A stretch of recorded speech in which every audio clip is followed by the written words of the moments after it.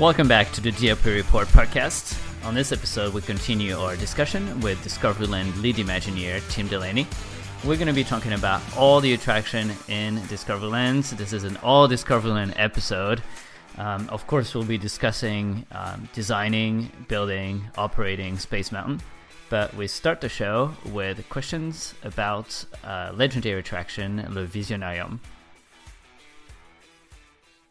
The big breakthrough on that was, let's take it from a movie to an attraction.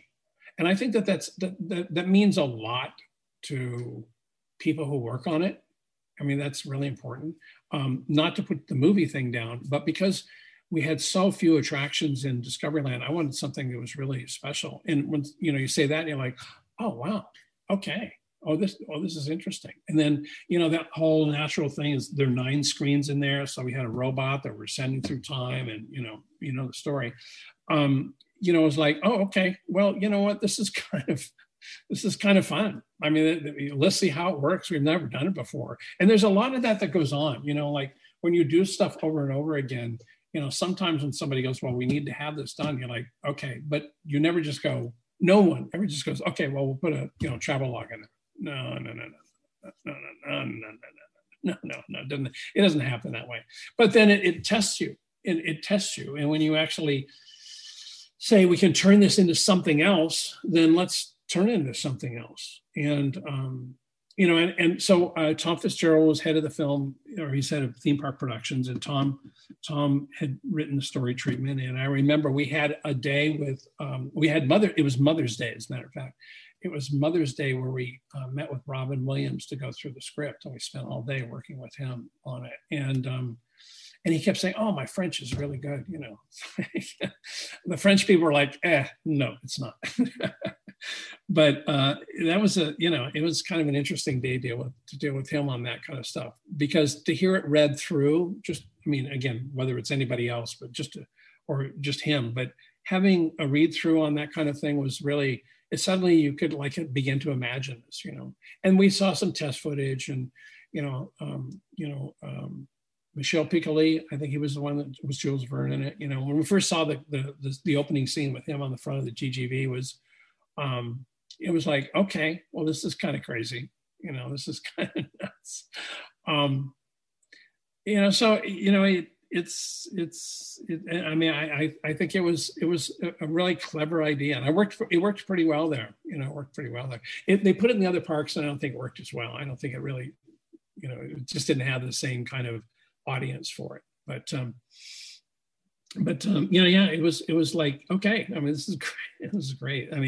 Tom Fitzgerald's groups did a great job, and it was pretty good. The one surprising thing the thing that surprised me the most was, we had that really elaborate pre-show, with all those energy tubes and going into the screens and all that stuff. Well, people would go in there and they'd see it. Then I'd see people walking out of the show, walking out of the entrance. They're walking out the entrance, And I think that they thought that was the show. They didn't wait for the doors to open and go into the other part, But so, and then the other thing is I designed the robot. And I designed it with I wanted to create something that had not ever been done before. When you see all the animatronics that are ever done in Imagineering, they're all being built and they have plastic bodies on them and all that. And I just said, hey, you know what? Let's not put anything on them. Just light the inside, load it up with fiber optics. And for some, it just worked. It worked really well, you were asking things that are a little bit different in terms of how relationships within the company work. This is a good example of it. I was in a meeting and meeting with Michael Eisner, and Michael had mentioned that he was going on vacation for a month. And we were finishing, and I had somebody. I did some paintings of Robin Williams as a robot. And then I had a head made from a paper. I had a really good paper sculptor do this head. And so I left the meeting hearing about Michael going, and we were on a tight schedule. We were really on a tight schedule. So I went to Marty. I go, I need to have, Michael left. He's gone. I need him to buy off on this whole thing. So Marty just said, well, just call him up. Just call him up, go to the studio. I'm like, okay. And so I call him up and he goes, yeah. Oh, I called his secretary and said, yeah, Michael will see you at 5:00 today. So I went over there and I had one of the guys working for me. We took this head model, we took these renderings, and Michael was sitting at his desk. And so I said, here's the deal, Michael. We were talking about doing Robin Williams for the show and explain the whole thing. What do you think? And so, we had a 5-minute conversation. Like, yeah, sure. Yeah, that's great. That's great. And then I'm walking out. So when you say, are things different? Yeah, things are different. I'm not sure that, the company is, it's because the company is so big, The other thing I will tell you, specifically Visionarium. There were times where, we had built the buildings and the land just filled with dirt, mounds of dirt everywhere, but the buildings were built. And it was a time when we were actually they were programming the pre-show for Circle Vision. So I had my usual day and then I left to go home. Let me just tell you something. In the last 8 months or a year of a project, you work 7 days a week. Okay, it's 18 hours a day. So I worked till about 7:00, went home. I had two little kids, my wife, I had dinner with them, and then I got up at 2:30 in the morning and went back to work, and I parked behind Star Tours. And I come walking in between Star Tours and Captain EO Theater. Pitch black out there. You might see some construction work out there. And I'm walking along trying not to fall in a hole, and I see somebody walking in the land. And I look closely and I'm like, oh my God. It's like, I go, Michael, is that you? And it was Michael Eisner. And he goes, oh, Tim, thank God you're here.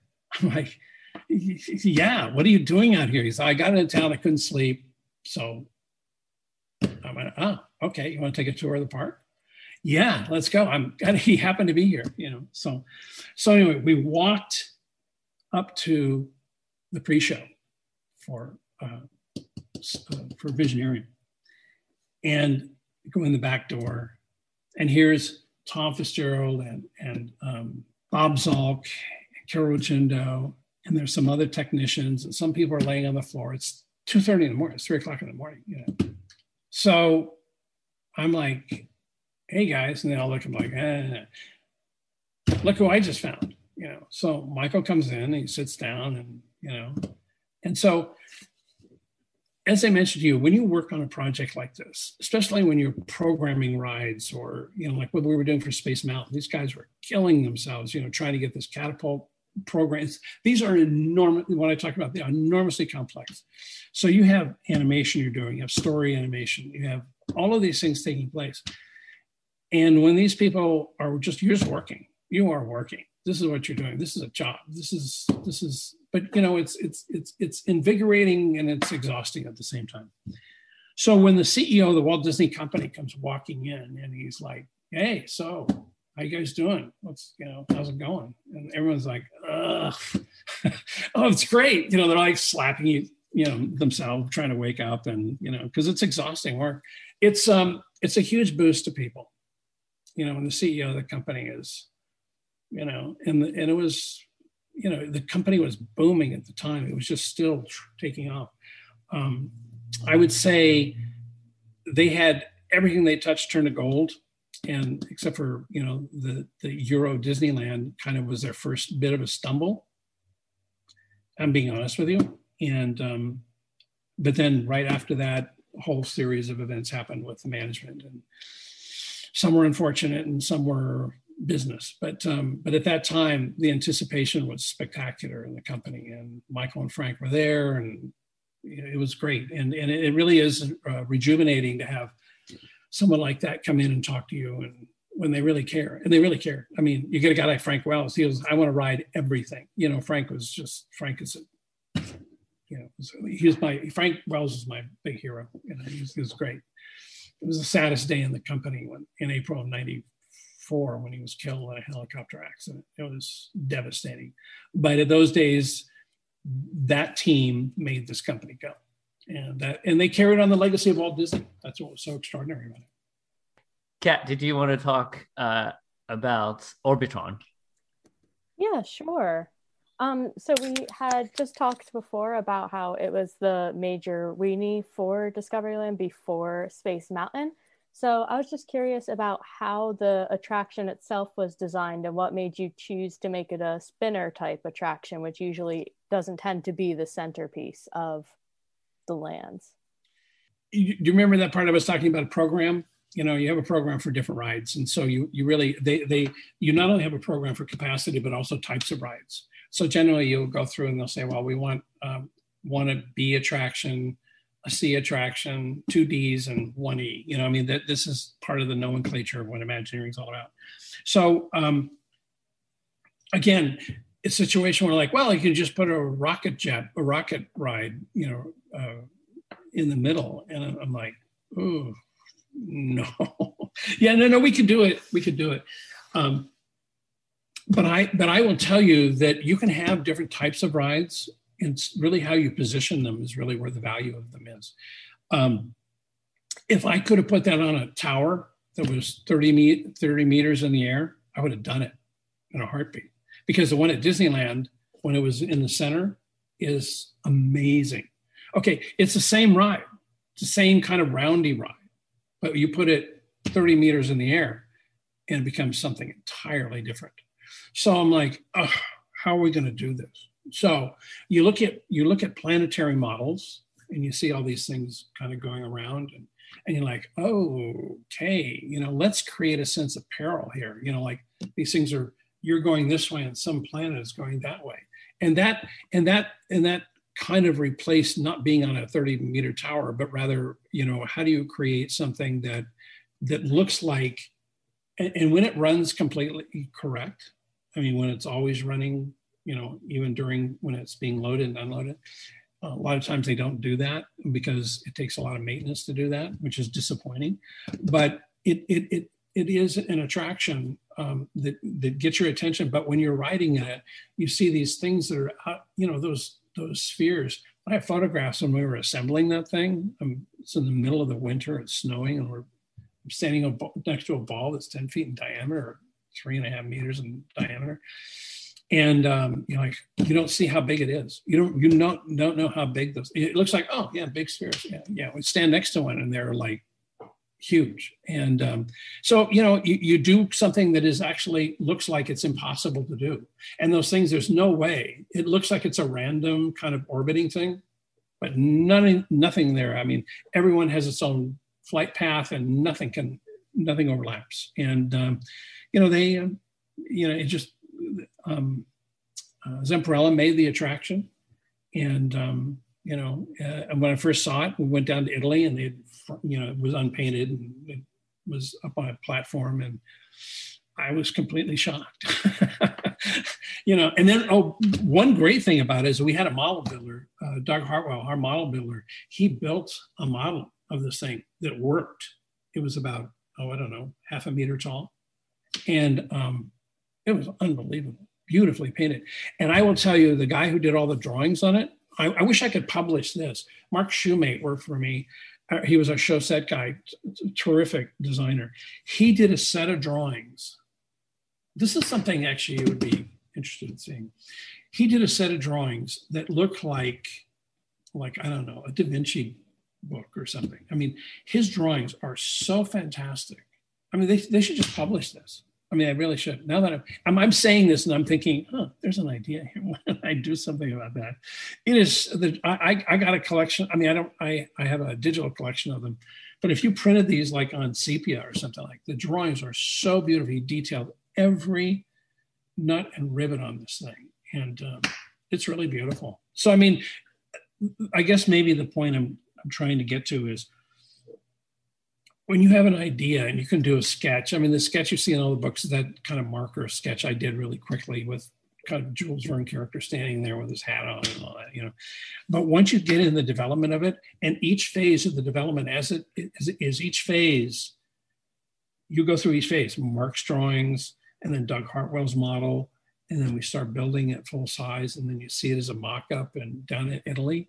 When you see it, each phase gets better and better and better and better and better. That's what it does. this whole thing of like, well, let's start with kind of a half-baked idea, and then this part's good, and the next part, well, we didn't get it done right, and that's not how things work. Things have to progress, and each step has to be one level of success on top of another level of success, and that's really the key on how these things work. So I mean, and then we lit it and ringed it with neon, and it worked. It just worked. I mean, you don't know, but I do have a philosophy about design, overall design. The world of design is a big piece of pie. Okay, big. You can do anything in design, anything. But I've noticed that you can take a pie section out of that, and you can say, this is Disney design. Okay, you don't see gambling casinos on Disney property. I could use lots of examples that I don't want to use, but there's kind of a slice in the world of design that says this is Disney. Okay, and you can interpret it any way you want. Once you know what your slice of the pie looks like, then you can play anywhere you want in there. But it takes a long time to figure out what that is. Sometimes, I see attractions out there in the world, maybe at Universal or some other place, and you go, oh, it's kind of interesting, or oh, I didn't like it all. It's not a Disney thing. It's not a Disney design. So, there's certain things. I mean, I'll give you a perfect example, just really briefly. The Screamin' coaster for DCA, when I did that, okay, that's a Disney coaster. That's why originally Mickey's head was in the middle of it. But it's not the tallest, it's not the fastest. It's not any extreme, but it is a really good, smooth coaster. That's what you learn how to do. So Orbitron ended up being the same way. And believe me, I'm just as shocked as, when things turn out better than you draw them, then it's pretty cool. Pretty cool. I feel really lucky to do that. And it is iconic still, just sitting in the middle of there. It's just beautiful, I think. Yeah, it is. It is a thing of beauty. I just wish it was going all the time. I feel like funny enough, it might, because it is actually missing from the park currently. We've seen some photos through the updates that they give us of what's going on when the parks are closed, and it's been entirely removed from the park for maintenance. So I think they've taken it completely apart, and it's going to come back hopefully brand new. Fundamentally, I'll tell you what the problem is there. It was all those joints that are up there all need to be lubricated, and when maintenance is a challenge for a park. Things like that don't get taken care of, and it doesn't stop the operation of the ride. And so, as long as the ride works, and believe me, I'm not faulting them. I know how complex these parks are to run and to manage. So, I understand it. I hope you're right. I hope that they do bring it back, because it's really special. And it kicked off, there's one at Disneyland too, and then somebody else saw it and redid the one at Walt Disney World, in their kind of Astro Orbiter thing. Incidentally, just a side note, so that you know, if you want to see more of them, go to China. There's a park in Chengdu, somebody just ripped it off. And then there's another there's another park in, I think it's Lotus Land or something. They made one that's about 15 feet tall, and it just sits on top of the building. Everyone just kind of takes pictures of Disney parks and they reproduce things. So I'm just whatever. I guess that's a compliment. There you go. You're right. That's exactly right. On the edge of Discoveryland was Café des Visionnaires, which is now the annual pass office, which I guess that place closed really quickly after opening. I don't know if you know, but it was probably an operation decision or. But in the back of it was this beautiful mural. Could you tell us more about it? A photo of it recently surfaced online after everyone was asking for years, and finally we found a photo of it. So could you tell us a little bit about Café des Visionnaires and that mural? Well, the cafe was, on that side of the park. Here you have this cafe, which is on the outside of Discoveryland in a sense, but, it was all part of its architectural vocabulary. So because that's also on that side is where the stage for the castle was. So I think the original intent And not necessarily did everyone know exactly what sightlines were going to be. We thought that cafe would be a viewing position for the cast or for the parade, as well as for that stage. And I ended up thinking that the sightlines weren't quite right or something. And it may be just been it didn't operate or it didn't function or not used or as profitable as they thought. So they shut it down. I mean, sometimes that just happens. I ended up doing a lot of that stuff. I did all the murals. I mean, I did all the posters. By the way, touching back on Orbitron, the Orbitron poster is my favorite poster of all. And I've done a lot of posters for Disney. Because it just has energy coming out of it. And I love doing posters, and I'm doing a lot of them now for some other project I'm working on. But the mural, it was just a compilation. It's kind of like you're on the outside of the land, but I'm going to remind you of what goes on here. So there was an image of Jules Verne and rocket ships and all that. I mean, I mean, it's typical. I mean, if there's a place, like for example, on the servery for Videopolis, there's a big map on that wall, or there's a big clock and all that stuff. I would find time just to do a lot of that stuff. And then I would say, here, somebody go build this, and I was very fortunate. I mean, they did a brilliant job of finishing all that stuff and doing those maps. And, I mean, that's the kind of thing that I kind of just dug doing. I love doing the artwork for it. I would do that all the time if I could. We talked about Epcot before, how a lot of attractions are getting taken over by IPs, and obviously Visionarium became Buzz Lightyear. Obviously, I mean, for us fans, I think it was kind of a big loss just because of all the work that went into it, and it was iconic. And even that link to France that Jeff, you were talking about before, it became really iconic. It was Disneyland Paris, and what did you think when Buzz Lightyear took over? Was it time? Was it needed? Was it inevitable at some point that the Circle Vision was going to be like taken over by something else? You could ask that question to many, many people, and I'm probably the worst person to talk to about this. I mean, I probably have, my honest opinion would be, do I think that the attraction probably should have been rethought? Probably. They have a life cycle to them. I think under the umbrella kind of overall ethic of what Discoveryland was supposed to be, I don't know, Buzz Lightyear to me feels like it should be in the studio tour. It's kind of movie based and all that.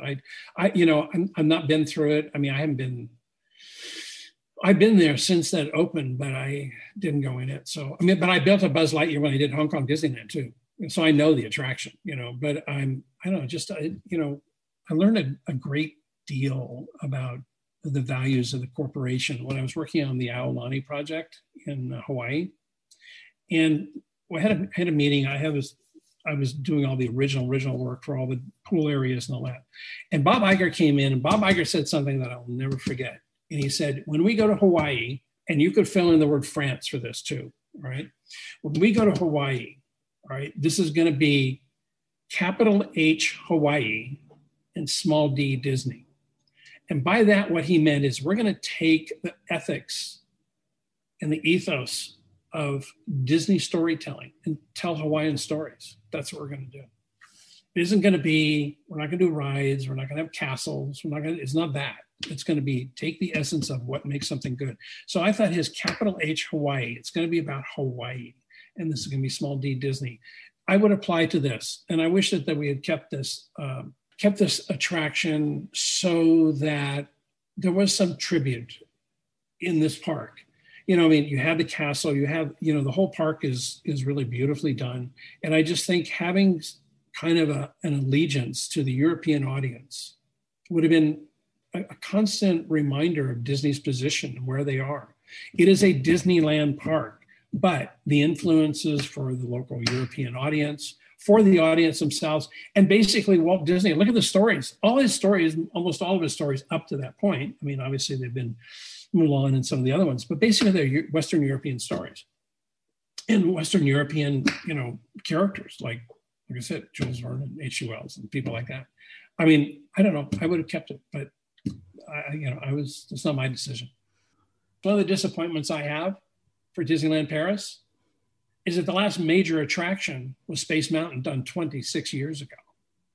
I mean, it was never meant to be like that, And I mean, I'm at the point now where this is what I feel. This is how I feel about it. I don't think there's anything wrong about that. I sit here and I can tell you great things about the Disney company, but there are certain things that I think that, I just think that would be giving tribute to. Maybe there's something else. I mean, I don't know, but it's done in a fictional way. I mean, it's funny because I normally am not in a position where I don't put myself in a position where I see something that isn't right. And if I have control over it, I can't change it. But I'm looking at it and go, yeah, what do to go back to the original question, do I think that Visionarium is a show that lasts for 30 years? Probably not. Do I think I would throw it out and put in, it doesn't have the same feel and look to it. And I just think that there's an audience that really wants to have something that relates to their culture, that relates to Disney. Maybe that's the best way to put it. Yeah. And we know on a more corporate basis, Disneyland Paris is very proud of its European heritage. They say that, we have all of these employees from obviously across the continent, and our suppliers come from, across the continent as well. It just feels like one arm is saying that we are European, and the other arm is just sort of almost ignoring it and almost receding in it, which, again, like I said, I think that's sad. When you go to a European audience, what are they interested in? I mean, the thing that blew me away, interested in Frontierland. The far west of the United States of America is a major deal. And when I see, very sophisticated Europeans walking around, I may be really out of date because it's been a long time since I've seen it. But when they had that Wild West show out at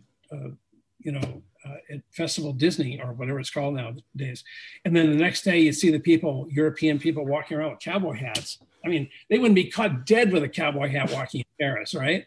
But for a Disney park, they would, and that's true with all hats. Okay, that's true with all these things, And so, I'm like, yeah, I wouldn't shift Frontierland.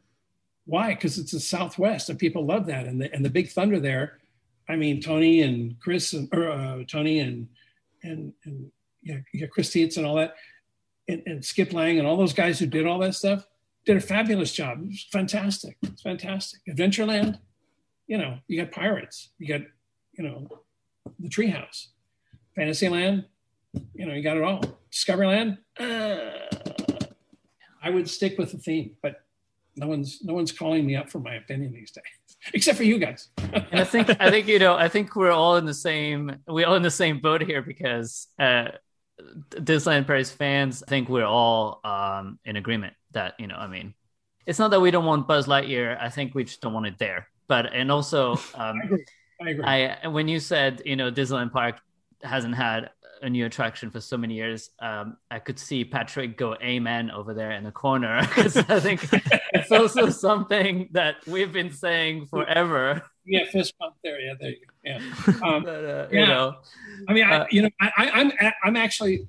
I think one day, several years ago, I realized this. I think when we were coming up on the 20th anniversary, and I'm like, what have you done for me lately? I'm sure there's some fan out there that can correct me on this, but frankly, I'm actually shocked that something hasn't been done sooner in that park. And they put out everything goes to the studio. Like, okay, well, I guess they like the studio better. I don't know. Maybe. But I think they've been desperately trying to save the studios by adding things here and there, but eventually it needed a huge investment. And, now I hope we're finally getting it, because the little fixes right and left just didn't work today. So it's time to just go all out. But But I will say this. I think the thing that I've noticed, so I've been sort of in the Disneyland Paris fan community for, 6-7 years now, something like that. Discoveryland is the land that brings out the passion, I think, more than any other land. Really? I agree. And I can tell you what I visited for the first time in 1995, and I was very much, eager to visit Euro Disney and Disneyland Paris before that. But when the Space Mountain campaign came out is when I had to just harass my parents and everyone I knew to take me. And finally, I visited in 95 just after the attraction opened. And really, it is what sort of like, that was just too much. I just had to go. And actually, let's talk about Space Mountain. Yeah, that's a great bridge in. Thank you. Yeah, I mean, that's why I still have the mug, But I think for a lot of people, you talk about the advert. I think for a lot of people, that was the moment. Because, I think sometimes there are moments where things just click into place. And I think that is one of them. That summer, that was the thing. I think that Space Mountain was the thing that really made Discoveryland whole and just like made me want to visit. So I've had a couple of people come up to me and say that TV special changed their lives. And it was fantastic. I think that's still probably one of the referenced Disney documentaries, even though the Imagineering story exists. I think that is the most complete story of at least one attraction. Well, yeah. In context to our conversation today, it covered everything that we've talked about. It talked about Walt's interest in space, had man in space. It promoted Disneyland Paris, and then it promoted Space Mountain, and the reception, the response. I mean, it was overwhelming. Do you want to talk about Space Mountain now? Yeah. So I suppose we should begin with at least what I think is the beginning, which is Discovery Mountain, and how that all came about. And the whole land was actually designed around Discovery Mountain, and that was going to be this big, it was going to be 100 meters in diameter. And a lot of the things we did at the park was basically, the weather is inclement there in France. And so how do we actually have attractions that you can go inside? And so we made a link between all of the attractions together, from Videopolis, cross the bridges on those two round portals on Videopolis, to you would get to Star Tours, and you would get to Captain EO and any other attractions that you wanted to get to. So it was a big, giant attraction. So the problem happened to be that as the park opened up, it wasn't, we knew it was popular. Actually, as soon as Euro Disneyland opened up, it became the number one tourist attraction in all of Europe. But there was a problem with the hotels, and the hotels were overbuilt. Everyone kind of knows this. Well, not everybody admits it, but we kept thinking, well, why are you building all these hotels? Going back and, you'll see that I link everything back, and I'm sorry, I won't spin out of control here, but when I was working on the Living Seas Pavilion, we would get done at night at like 10 o'clock at night. And if you wanted anything to eat, we had to drive to Orlando to get something to eat, dinner, right? Because no restaurants were open. The hotels didn't have anything. So when Michael and Frank and all those guys came in, they looked at this thing going, and by the way, a lot of the executives that came into Disney were all Marriott guys. So they said, let's build hotels. So what they did is they had the same guys who actually had the strategy is, hey, let's build hotels first for Disneyland Paris. So what they eventually did is they ended up, they had the park, the Magic Kingdom opened up in the 1971, 72, that era. And then they created an attraction. And out of that attraction, you ended up having all of these people show up. And then by 84, Michael said, let's build hotels. They built 30,000 hotel rooms. And then you had the attraction, then you built the hotels. Right? Okay. So for Disneyland Paris, they go, well, we're not going to make that mistake. Let's build the hotels. Well, Europeans don't visit hotels like we do. So I think the price of the stock went down, and so it was in financial stress. And it's primarily not because of the park. They were going to the park, but there was a problem, and it was a whole businessy thing, which other people can read about. You can read about it. I don't want to get into that. But it did have an impact. And so there was a group, and I had done all those paintings of the interior of the Nautilus, and the ride was up in the top of the mountain. And, And, it was just a whole kind of interior big volume space. And it was really never really designed other than a big circle that was, 100 meters in diameter with connections going out. There are a whole bunch of drawings and renderings, but basically there was nothing really kind of planned. I mean, nothing really architecturally taken to like a schematic design level, which really kind of places all the bits and pieces and where they're going to go. So there were hints like, look, you guys, the park's not performing. You better come up with, the usual 62 meter diameter Space Mountain. And I was like, not going to do that. Okay, I mean, we're going to do it. We're not going to build the Space Mountain in Paris. I mean, we're not going to build the same one from Disneyland. So, there was some internal problems, but finally I got called into an office and said, look, if you want to make this thing happen, you got to do, we don't care what you do. And I'll tell you this process too, is that it doesn't matter what you want to do, but we're going to build the 62 meter diameter Space Mountain. And that's the way it's going to be. We can't do it. We just can't do it. It's just not feasible. The money's not there. So I said, so I had a team working, a guy named Doug LeBlanc, the guy who did Star Tours, is now my project manager. So we started designing it. And there was an attraction here in one of the parks here, and it had a horizontal catapult launch. And I know I'm going to speak heresy here for people who love the Disneyland Space Mountain, but I have to say that when I want to go to outer space, I want to be shot to outer space, right? That's what I want. So I don't want to go, 3 lifts. And I worked on the one in 77. So I didn't work on the show. That was somebody else. That was George McGinnis who did that. But that's what I want to do. I just want to go, if you want to shoot something, let's go to outer space, and I think we should do this. So I talked to, started talking to engineers, and there was a man who was in charge of the Disneyland Paris project, who was the head of the construction side of it. His name was Mickey Steinberg. And Mickey Steinberg was a really tough, hard-nosed, brilliant guy. And he is kind of like our General Patton, right? So he's the one that called me and said, look, we can't do this. But I said, look, he says, you have a budget, stick to your budget. So we started working on this thing, doing tracks with loops in it and a catapult launch. There had been a catapult system, but no one had connected a catapult launch to a coaster as a start. That was the first time for Space Mountain, okay? There had been a catapult launch that went out, went into a loop and came back. Got it. And I'm sitting there writing this thing going, if you can shoot a 24,000 pound train out, run it into a loop and then let it run the energy out, you can take it to the top of a mountain, let it fall in. Why don't we do that? So I pushed this, And then the other thing is Tom Morris, who is the art director for Fantasyland. Tom had always had this thing where he'd use his Walkman, Sony Walkman, and you put music track for Space Mountain Disneyland. So it's like, hey, why don't we do onboard audio? It had never been done before. So I was like, Tom, great, let's just do it.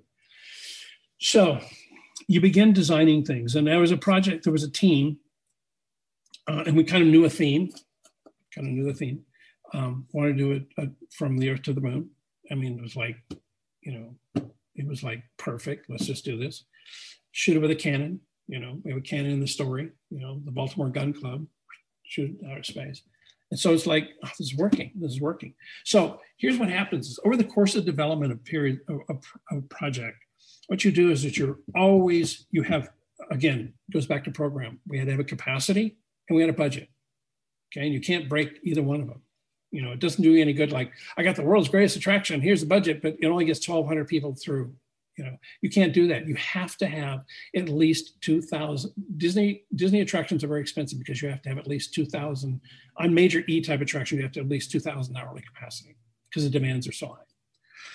And that's why, people, so many people come into the company like, well, gee, Magic Mountain built a coaster for, $25 million. I'm like, yeah. And how many people go through it? 800. Do you want 800 going through it? No. All right. Then you have to spend this. And because it's all about the programming and the controls, and you've got 6 trains running, and it's very complex to run. You want to run a train through one layer or one length of track, you can do it. Easy, no problem. You want 2? Well, then one gets halfway through and then you start the other one, right? So it's like, it's easy to throw a ball like this. It's easy to throw 2 balls like this. You can juggle 3 balls too if you're really good. Start juggling 6 and see how long you can keep it going. Okay, it's very complex. So that was it. So we have these, I'm giving you all these insights. So we have these monthly project update meetings. And it's a very intense thing. You go into a big conference room, there's probably 40 people sitting there, mostly project management, mostly people who control budgets, coordinators, project managers. And so you go through this inquisition, and Mickey and whoever his next person sits right across from him. And it's a big, long table, okay? And you sit in the middle, and you sit right across from them. So we'd have these things, and $90 million. They could do anything you want, do whatever you want, but don't go over $90 million. So Doug and I would go in, we sit in these hot seats, and every month we would go to this project update meeting, and it'd be like, we're at 93 million. Got to get down there. So this one last meeting we go into, and I start okay, Mickey. So here, and Mickey says, stop, just stop. I don't want to hear this. I've been hearing this for months. I don't want to hear it. I do not want to hear it. Let me tell you what I'm going to do. I'm going to the studio this afternoon, and I'm going to sign the paperwork to do a $90 million Space Mountain. I don't care how you do it. I don't care what it is, but you had better adhere to the capacity needs and don't go over budget. Now, get out and go get this done. I'm like, okay. So that tells me he has confidence in our ability to do this. And believe me, this guy's hard-nosed kind of guy. So we did. And we got this thing going. And so they would look at the budget. Project manager came to me and said, early on, we can't do the white concrete Space Mountain like we have in all the other parks. So we're thinking about doing like a TEMCOR dome. I'm like, a TEMCOR dome? That's like an off-the-shelf dome. So I said, let me see what I can do. So I designed this thing with all those ribs on it, all that piece on top. And I had done the original 100 meter diameter one with this curving, it was all glass on the outside, glass panels. And it was going to be horrifically expensive. But anyway, so I designed this whole thing, and I said, okay, I'll do the TEMCOR thing. The reason we were going to do this is because we're going to build the ring around the bottom, have the coma drop the track in, then we're going to put the roof on top of it, then we're going to put the catapult launch going up the side. And it was going to be the schedule. This is how we're going to do it. So I said, fine, we'll do this, but you've got to build this. And so they were like, okay, we will build all those ribs and all that stuff because we know we can keep it under budget by doing it that way.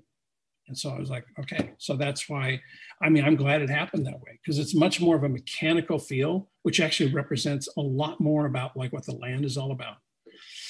So we begin this whole process and they start building. And meanwhile, we had built the Nautilus submarine and, the Steve Brooks, who was working for me, I told him, when you place where the submarine's going to go, make sure you don't infringe into this property line. I don't want somebody coming back saying, oh, we can't build Space Mountain because you've stepped into the territory. Or where's that property line going to be? I have no idea. So you keep pushing that farther back to Autopia. So that's what we did. So we started laying it out and, we started building it. And so we ended up getting there. And it was kind of there were about 1 million steps that go in between getting the ride system and getting the track, get all that spaghetti track to fit inside the building. I had to be there. And so, I still remember staying in the base and open sky and track being dropped into the track, dropped into the building, and then, eventually built the top over it. And they did it. I had a good relationship with the project management people. And if they say they're going to do it, they did it. And right now we stuck really close to the budget. The one thing I wanted in terms of a relationship to the old Discovery Mountain project was I wanted that walkway going through the middle of the mountain. I wanted people to walk, if you don't want to ride the ride, don't ride the ride, but the queue is going to go through the middle of it. I don't want the load unload inside the building because it takes up too much area. I want it outside. So, eventually, this is all these years later, you can see that that's what we did. So, meanwhile, back at Disneyland Paris, everyone's getting really nervous. Okay, they're getting nervous. So, I'm going back and forth. I'm literally flying every 10 days. I'm flying between Los Angeles and Paris, back and forth. And Steve Bramson's working on the musical score. We're working out how to get the onboard audio going. It's pretty complex, But still, we're always getting beat up on the budget. So there's certain things I said, I'm going to prioritize. I want everything built. The things that I was disappointed that I didn't have the money for is to put the effects inside the mountain that I really wanted to do. So basically the effects, sometimes the best effects you can do in any kind of attraction, theatrical attraction especially, is turn out the lights. That's what we did. So, I would have loved to have the star field going through. I think in some of the other versions of, Mission 2 and the Star Wars hyperspace thing, I think that they have more of that stuff in there. And of course, there's always somebody's going to criticize you. Oh, you didn't have the same effect inside. Yeah, but look what we did. We built the mountain, built that track, catapult launch, onboard audio, and put the load unload outside next to the Nautilus submarine, and it worked. It really worked. I think it worked. And I wanted that cannon, a thing. If you look at the other stuff that I've done, like for Paradise Pier, I had when I designed Paradise Pier, I wanted everybody walking through the pier with the ride all around you. I like putting people in the middle of attractions. So, number one, you walk through the mountain, or there was another short walkway, but you also queue through the mountain. And then number two, I wanted the guests who are on the track, on the train, with all the gears and opening, the breech opening, and the original recoil back and forth and all that, which I'm sure doesn't work anymore. I wanted the guests to be part of the show.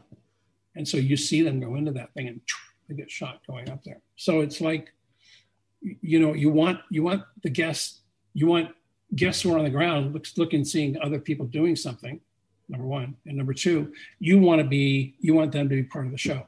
So that's what we ended up doing. So it turned out okay. It turned out great. And architecturally, it's incredibly striking. And I know you've spoken a little bit on the architecture already, but particularly around colors, and not just of the building, which has the mechanical, but also the lighting. They're both, I know from the Shoot to the Moon documentary, for instance, the blue neons around the top, you were extremely passionate about. You talk to us a little bit about that.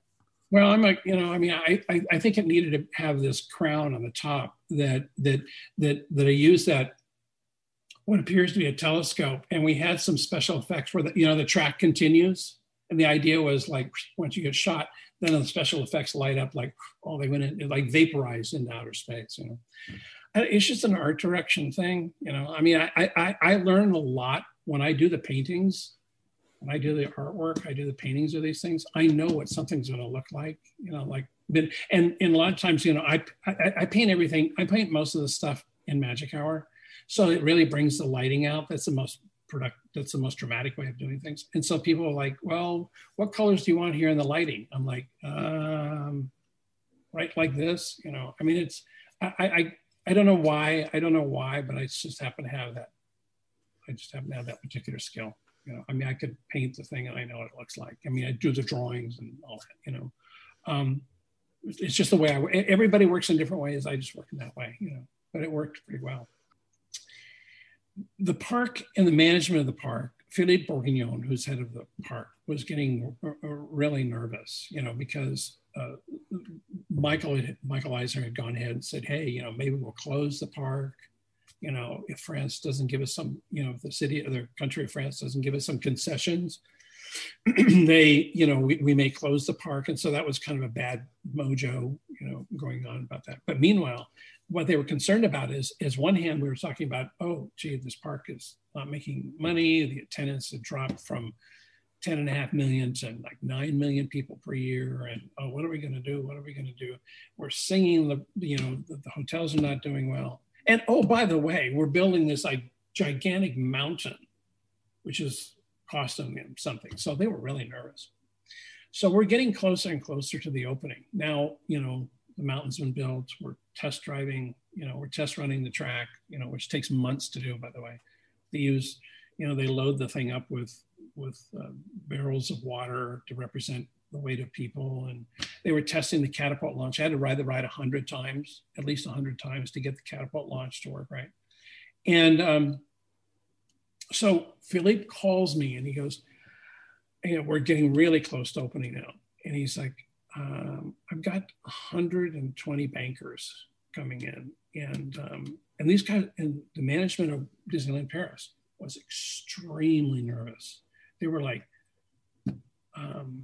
we don't know what we're going to say to them, So they said, well, will you get out there and talk to them? It's like, when in doubt, for management people like that, when in doubt, just push the Imagineers out in front.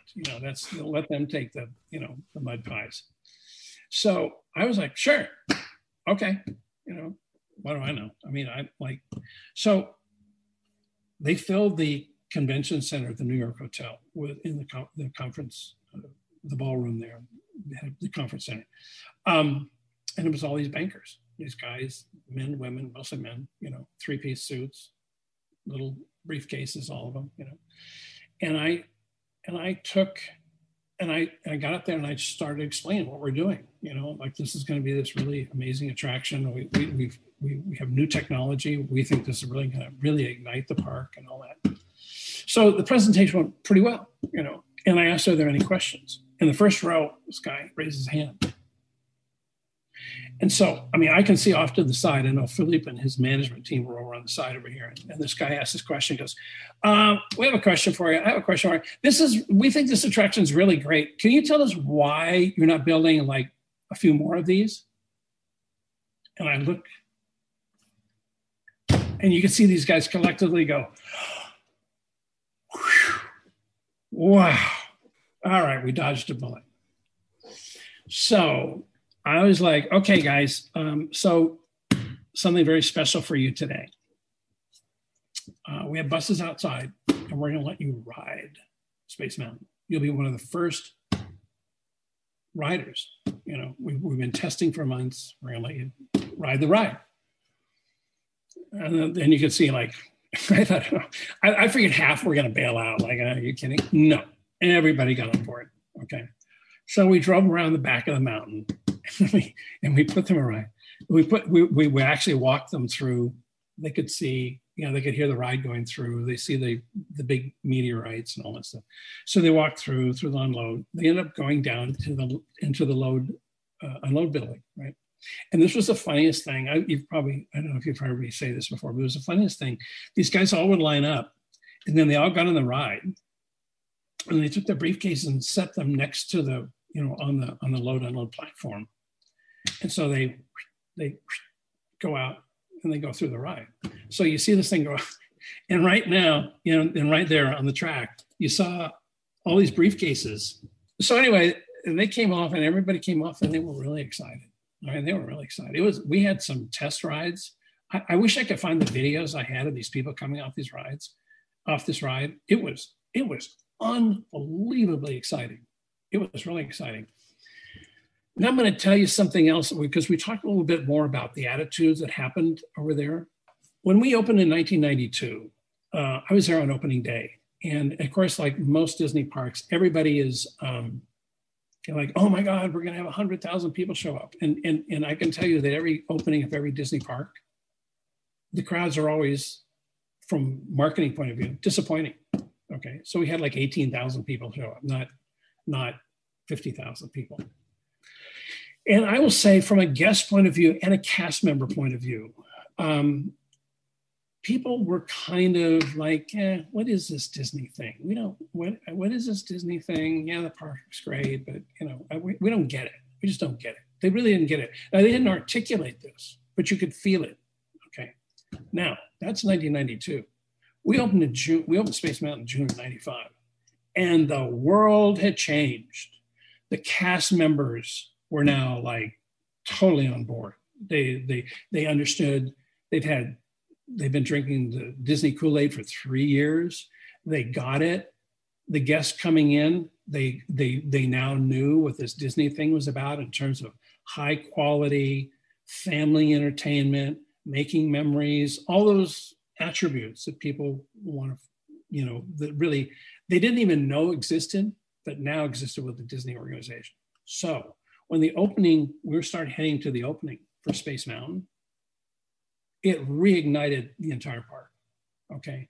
They launched their marketing and advertising program there. And they had 100 million Coke cans that had the Space Mountain logo on it. The TV special came out. And it was pretty amazing. The advertising, I love the ads, by the way. Somebody had done that whole thing. Like it was not, what I loved about it, it was not like any other Disney marketing thing. It didn't have Mickey in it. It was like this kind of high tech, dark, high techy looking thing. And I was like, this is a home run. I love this. This is great. And the opening ceremony as well, right? It was kind of like crazy. They had all sorts of... It was nuts. There were celebrities galore. I mean, it was like, it was amazing. We had that Elton John thing, and it was pretty darn amazing. And it focused on an attraction that really made a difference, right? In 95, I accepted the award for the attraction of the year for TEA. Okay. And I'll just tell you what I said at that acceptance speech. What I said was, this is the type of attraction that everybody dreams about doing. It was the right story, the Jules Verne story, in the right place, with the right technology, and multiple technologies. Attraction that it came in at $89,800,000. It came in under budget. It was kind of a tribute to the French thing. It increased attendance we went from 1 year from like 9.5 to like 11 million. It increased at almost 2 million a year. And it was stayed on budget, and it was an award winner. And I said, this is what we all dream of, And I said, we had an incredible team working on this thing, dedicated, the right engineers, programmers, lighting, special effects. I mean, it was all there, it was all there. Then we had that, that TV special, which is, I look at it now, I looked at it then, I just cringed because I'm not an actor. I was so exhausted in most of that stuff. It was just incredible. But we did have a really terrific team, really great team filming that whole thing. Being shot, like going out to, which was it? I think it was at Orly Airport. They shoot me going up the escalator, and I'm like, I gotta get. And also there's a huge. By the way, if you look at it again, don't look at it too closely. There's a huge story problem in the middle. Like suddenly I had this concern, and the next thing I know, I'm in Paris. It's like no concern at all. It's like people are like, "What the hell? I don't know. It wasn't me. They just go here, get in your car, drive, go up the escalator, and then." Stand here, we'll shoot you, and we'll create the story later. I'm like, okay. I remember that section because I think the narrator says something like, "Oh, and Tim gets on the next plane to Paris." Yeah. Something like that. Well, I was always on the next plane to Paris. From June of June of 94 to June of 95, I spent 178 nights at the Disneyland Hotel. I literally was a week here, a week there, a week here, a week there, because I had to be back here because we were, I have sit on the music session. They had, Steve was doing all the music orchestrations over at Universal, and there's just a lot of things you have to get done. But, and that's actually one of our questions. The music has become iconic, and not only was it a technological first, but it was also such a great fit I mean, I listened to that thing a million times. I brought home a video, or no, an audio cassette. Even my kids really loved listening to it. They were like 5 or 6 at the time. I don't know. I mean, it was just, I didn't get to, I mean, there's nothing that I can contribute to the musicality of it. I mean, it was just like, we wanted a big kind of classic musical score. And the challenge that he had was, you know, we did an animatic of flying through it. So you're always trying to match your, you know, the build up and, you know, with the physical aspect of the ride. You know, it's like scoring a movie. You know, that's exactly what it is. So, you know, I mean, he, you know, I'm let him do his thing, but, and I wasn't, it was kind of new to me in terms of music production. And I'll never forget going over to Universal, because they had ran one of the stages over there. And, you know, you walk in there, and again, I'm going to sound like a complete newbie, but I'm just like, because I was just amazed how fantastic it was. You know, all the musicians are all kind of sitting around. Some are outside smoking. You know, they're the kind of professional musicians that are, you know, very calm but extraordinarily talented. You know, and then you know, all right, let's get going here. You know, so everyone gets into positions and they're tuning their instruments, and then Steve gets up there and he goes, "Okay, we're going to go to the whatever it is, the fifth measure at this." You know, it's like a needle drop. Bang! The music stops. It starts right there. And like, don't they practice or anything like that? I mean, how do I know? But these guys just look at it, done, right? And you're like, and he goes, no. I'm like, that was great. That was great. But I'm like, but I'm not. It's like, okay, you know what? I'm way out of my league here. But it was quite extraordinary. You know, it was extraordinary. And was there some work on your end to sort of work with him with all the section of the coaster? Because I assume, like you were talking before, how hard it is to have 6 different trains. And of course, if one train stops, then the music is going to stop for this section, I think. So was the soundtrack had to be cut in pieces so that each train was having the right music at the right time, even if it stops? Yeah, well, I think if the train stops, then they just go to, you know, a PA address saying like, stay in your car and don't do this. Do you know how the audio works on those kinds of things? You know, they have, what they do is that they have tape, they have magnetic tape on the rails, on the track.